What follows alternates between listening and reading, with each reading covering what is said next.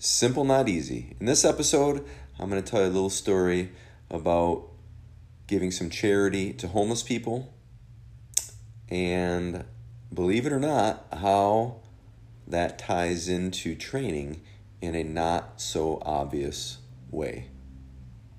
Check it out. The question is, in today's day and age, how do you protect yourself, your family, and your community more effectively? Well, my name is Craig Gray, and today on the Peace Walker podcast, we're going to answer those questions and a whole bunch more. You're going to learn the power of protection, the art of influence, and the confidence of clarity as you build a protector's lifestyle to live, to protect, and to inspire at a whole new level. Peace Walker podcast, Craig Gray here. You are on episode number 60, halfway to 120. Today we're going to talk about simple, not easy, and I've probably talked about this subject before, but this is a unique take on this simple yet not easy perspective and idea. I'm going to tell you a story about how this past week I gave away all my returnable bottles to homeless people and how that ties into training, in not a way that you might be thinking. But before I get into that, speaking of simple, not easy, it can be simple getting into this path of being a protector, but not necessarily easy. As a matter of fact, it's pretty counterintuitive. So, over the past several decades, I've been helping countless people to defend themselves better, to protect other people more effectively, and to embrace this idea of the benefits of being a peace walker and being a protector in your own life. So how do you build a protector's lifestyle? Well, get on my 6daydefense.com website, and it's going to take you through a very simple 6-day approach to getting started to being able to protect yourself more effectively and become a peace walker. It is absolutely free except for your time and attention and your email address. Once you put your email address in, you will then get access to the entire course, which is made up of 6 days of training. There are 2 5-minute videos per day. One video goes over a concept, and the other video goes over a physical defensive tactic. You also get access to my almost daily emails, where on an almost daily basis, you will find me in your inbox with a tip, trick, and tactic regarding being a peace walker and living a protector's lifestyle. So go to 6daydefense.com. It's all spelled out except for the dot. That's 6daydefense.com. And you too can get started in this journey of protecting yourself more effectively, gaining more confidence in your life, and living more fulfilled. Dr. Robert Humphrey, author of The Warrior's Creed. Warrior's Creed is this: wherever you go, everyone's a little bit safer because you're there. Wherever you are, anyone in need has a friend. And whenever you return home, people are glad that you're there. He thought it was a better life, and I do too, and I know you will as well once you're on the path. So go to 6daydefense.com. All right, enough of my shameless promotion. So, I don't know about you, but during COVID, I accumulated a lot of bottles, of returnable bottles. And the funny part is I was getting ready to return several bags of these bottles just before COVID hit and everything shut down. And my caffeine drug choice is Coke Zero. And I actually have cut way back. I've cut way back on my consumption of Coke Zero in lieu of kombucha and water. But left to my own devices, I tend to drink a fair amount of Coke Zero. And I buy it by the 2-liter. So I had several bags of 2-liter bottles before COVID struck, and I was getting ready to go into the local grocery store here in Myers and return all those bottles. So I had them all lined up in my apartment here, and I don't know, I probably had I'd say 4 bags, 5 bags, something like that. Trash bags, for the record, because 2-liter bottles, they're big. But anyways, I was getting ready to return them, and bam, COVID hit, everything shut down. So I'm like, shit, what do I do? So they sat there for a number of weeks, and then obviously during COVID, being that I was still on my Coke Zero kick, they really accumulated. And that's not even including my beer bottles, which, I have some of those too. So eventually my kitchen got pretty full with these trash bags full of 2-liter bottles and beer bottles.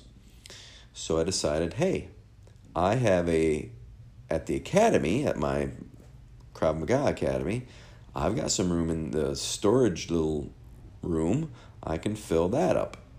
So I took them last year. I took those trash bags and I put them in the academy. And they accumulated a few of them as time went on, keeping my apartment clear of them. However, my storage little space and my little office area, if you want to call it that, it's not really my office, but it's a little I don't know, few hundred square feet place where I store equipment and that. I filled it up with these bags of bottles. And there they sat for over a year. And every time I would go in there, which was pretty much every day, I would look at these things and go, man, I gotta take these back or something. But between the stores, either it took them a long time to open those bottle facilities back up, A, and B, they limit how many you can take, and C, now I've got a shit ton of these things, and I'm lazy. I don't feel like taking them all back. So I'm like, what can I do? I can donate them, or, I got an idea. I'm going to go down. There's a lot of homeless people in our area downtown, and often who hang around near not at the academy, but within a mile or two of the academy. I think what I'm going to do is I'm going to load up my car and go give these to homeless people. Sounds like a simple solution. Who doesn't want money? They're asking for money all the time. Now, I'd love to say that I did this only because I have a good heart. And it is part of it, right? I did want to help out these folks, but it was also, I'm me, so I can't say that I'm Sister Teresa. I also did it because I wanted to get these things out of my academy. And I thought, hey, that was a good, compromise isn't the right word, but I can definitely help someone and do myself a favor. So why not make it a win-win? It's kind of like, when you donate something, you can write it off. Do you do it because you can write it off? Or you're doing it to help people, and hey, it's a bonus that it's a write-off. Well, so this past Sunday, I don't know about this past Sunday from when you're listening to it, but this past Sunday from when I'm recording it. This past Sunday, I had a day to myself, and it was kind of chilled out day. It was actually a really good day. It was a nice day, a little warm. I decided I'm gonna load my car up, and I'm going to go and give these away. And you will not guess what happened. It was so hard to give these things away to homeless people. Not many of them wanted these bottles. And I do a good job, right? The beer bottles I wash out before I put them in. So they weren't all slimy. They were not stinky or anything. The 2 liters, I recapped them. They're not all crushed, so they will go through the machines properly. Put them nice, neatly in trash bags. They're light. I didn't have a tremendous amount of beer bottles, only a few smaller bags full of beer bottles. And of those, so they weren't heavy, there weren't a lot of them, and they weren't stinky, they weren't sticky, they weren't anything. They were, hey, if you're a homeless person and wanting to take back bottles, these were like aside from cans, these are the best bottles to take back. So anyways, I came across some homeless folks. I load my car up and I take off on the road looking for homeless people to help. And I go tooling down the road, and sure enough, I look and I see, hey, there's some homeless guys. They're walking, and I pull over my car and trying to get a hold of them is hard, right? They're walking on, and it's a one-way street. There's traffic now. I'm trying to find a way to get to them. So every time I kind of park my car, I can't pull over because there's traffic and there's no place to pull over. So finally, I work my way around, and I get to a point to where I can get out of my car and actually ask them. And they don't want them. They don't want them. I've got a car full of these things. They don't want them. So all right. So I say no big deal, and I'm on my way. It took me like 3 stops and an hour, basically, of finding another group of homeless people who finally took some. And they only would take 2, right? Right now I've got like 5 of these bags in my car, 3 or 4 in my back seat, and a couple in my trunk, one in my front seat. So, I have another carload to go if I want to get rid of all these suckers. And I'm tooling around talking to people and trying to give these things away. So finally, I did actually give them away, but I figured it'd take me maybe half an hour. It took me like 4 hours. I had to make several trips back and forth to the academy. Maybe a couple stories later that I'll share with you guys about some of the stories of the people that I talked to. Because when I had a chance to talk to the folks, I asked them kind of what the scoop was with them, what happened with their life, and no judgment or anything, but I'm just kind of curious as a human being of what happened, why are you living this way, what occurred in your life that drove you to this existence. So I got some really interesting stories on that too, but that's for a different podcast. This podcast is already it's already long enough. I don't need to make it longer. But so I finally, after 4.5 hours, gave all of these bottles away. Several trips to the academy, several stops, many of which resulted in people not wanting to take the bottles. And I was thinking, initially you might think, well, you are a thankless human being. Here you are begging for money, destitute, you smell, you got basically all your belongings on your back. I'm trying to give you some charity, and you don't even want to take this bag to go to Myers to take it back to get some money. But you'll take, $5 or $10 that I give you. But then I really had to check myself and think, that's not the right way to think. And quite frankly, it's their choice. They can do whatever they want. I also figured out, too, on Sundays that the missions are open in the morning, and a lot of the folks, they don't get out of bed because the missions kick them out at a certain time of the day, and they feed them, and there's a lot of resources on Sundays for them. So at first, when I was out and about in the morning, there was nobody around. So I think I started on my little quest about 10 a.m., and it probably took me, and there weren't very many of them, and usually I know where they are because they congregate in the same places, and when I would go to those places, they weren't there. So I realized that they were sleeping in, they were at the missions and where they're feeding them and so forth. So they kind of had a schedule. So after the afternoon came about, it was easier to get to see more folks. It probably took a good, I would say, noon or even 1 o'clock to where now the guys and gals were kind of out and about then. But this all reminded me of training. This reminded me of training in many ways. One way is, it is a simple but not easy journey. And what you think you need to do and what you actually need to do, in this case, learning to defend yourself, protect yourself, be confident. What you think needs to happen, what actually needs to happen, are two very different things.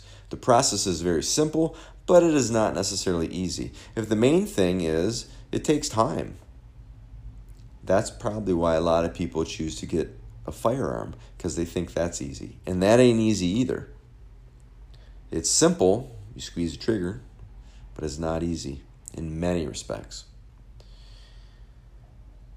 Obviously, taking a life is not easy, but even leading up to that point, you have to learn a lot of other skills in order to just be proficient at using that firearm, not to mention the ethics behind it. So, learning to protect yourself is it's quite simple, but it is not easy. The very least of your worries, you have to show up to the training, or you have to, if you're training online, let's say, you have to actually engage. One thing is watching or listening to it. Another thing is actually implementing what the lessons are so you can actually learn something and not just treat it like a TV show. And if you're going live to a live training, you actually have to make the time to fucking train. I had some dude come into the studio the other week, and he wanted to train with his son, I think. And I don't know what he was thinking, but, they wanted to get proficient in a very short period of time. It sounded like they didn't really want to put the work in. Every time that I made a suggestion, they were busy or it wasn't going to work. How proficient can basically they get in 1 day a week for like an hour? Not very fucking proficient. You're going to get out of it what you put into it. Couldn't go to seminars on the weekend because I went to church. We have our seminars on Sunday. Wanted to go to a 3-day boot camp, but yet, once again, on Sunday, kind of busy on Sundays. So, hey, what would happen if I went half that time? Ongoing classes. We got a really busy schedule. 2 days a week's too much. 3 days a week's definitely too much. Maybe might be able to make it 1 day a week. To which I said, fine, then go 1 day a week, but you just have to have more patience with yourself. I don't really care, but you're going to get out of it what you put into it. Here's what I do know from doing this, from teaching this for 3.5 decades now. Usually people who don't make that commitment, are unwilling to make that commitment, who aren't going to go very often, they end up getting frustrated and quitting because it wasn't a really big priority in the first place. It was a knee-jerk reaction to something because it's simple but not easy. It's simple, show up to class. Not easy because you actually have to show up to class. Right? You've got to make the time for it in your life. You have to embrace that. You have to become that. You have to see yourself in that role of being a student and really applying yourself. And if there's not another motivator there, you're going to have a hard time doing that. Same thing with the testing process. We're coming about a testing process at the academy right now. And everybody wants to test because they want the challenge and they want the recognition of the rank and so forth.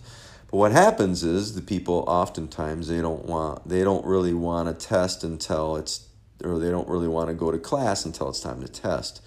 So I always get a handful of people who get remorseful and maybe a little bitter, and that's when they quit or whatever, because they see their compadres getting chosen, the people who have been there consistently for however long. Then they don't get chosen, they feel bad, they lose face, and they sometimes quit because they miss the number one rule. Number one rule is show up if they want to test. And the same thing holds true with life. Number one rule is to show up if you want to be successful in any way. Again, simple, not easy. Just showing up is a lot of the challenge of success. I don't know if it was Woody Allen. Might have been Woody Allen who said, 80% of success is just showing up. And I'll add, keep going. You've heard me say that numerous times. So, tip, trick, and the tactic of the day is this. You got to show up. It's simple, but it's not easy. Just showing up consistently and being open to learning. and showing up consistently, even if you don't feel like it. Some days, most days, I don't feel like working out. I do it because I've developed a habit. Now, there are so many more lessons about my time giving those bottles away, but I'll save those for future podcasts. In the meantime, keep going, and remember, if you want to get started in this life of a peace walker, go to my 6daydefense.com course. And in that 6daydefense.com, it's all spelled out except for the dot. You're going to get what it takes and what you need to get your peace walker butt in gear. How to get started. And getting started is the hardest thing. The next hardest thing is to keep going. But the first thing on your agenda should be to get started. And if you want to get started in this path of a peace walker and learning how to protect yourself, be more confident, live a more fulfilled life, something that could change your life and maybe even save it, get on my program, 6daydefense.com. All right. Thanks for joining me today. I will see you on the next episode. Craig Gray, Peace Walker Podcast, out. The question is, in today's day and age, how do you protect yourself, your family, and your community more effectively? Well, my name is Craig Gray, and today on the Peace Walker Podcast, we're going to answer those questions and a whole bunch more. You're going to learn the power of protection, the art of influence, and the confidence of clarity as you build a protector's lifestyle to live, to protect, and to inspire at a whole new level.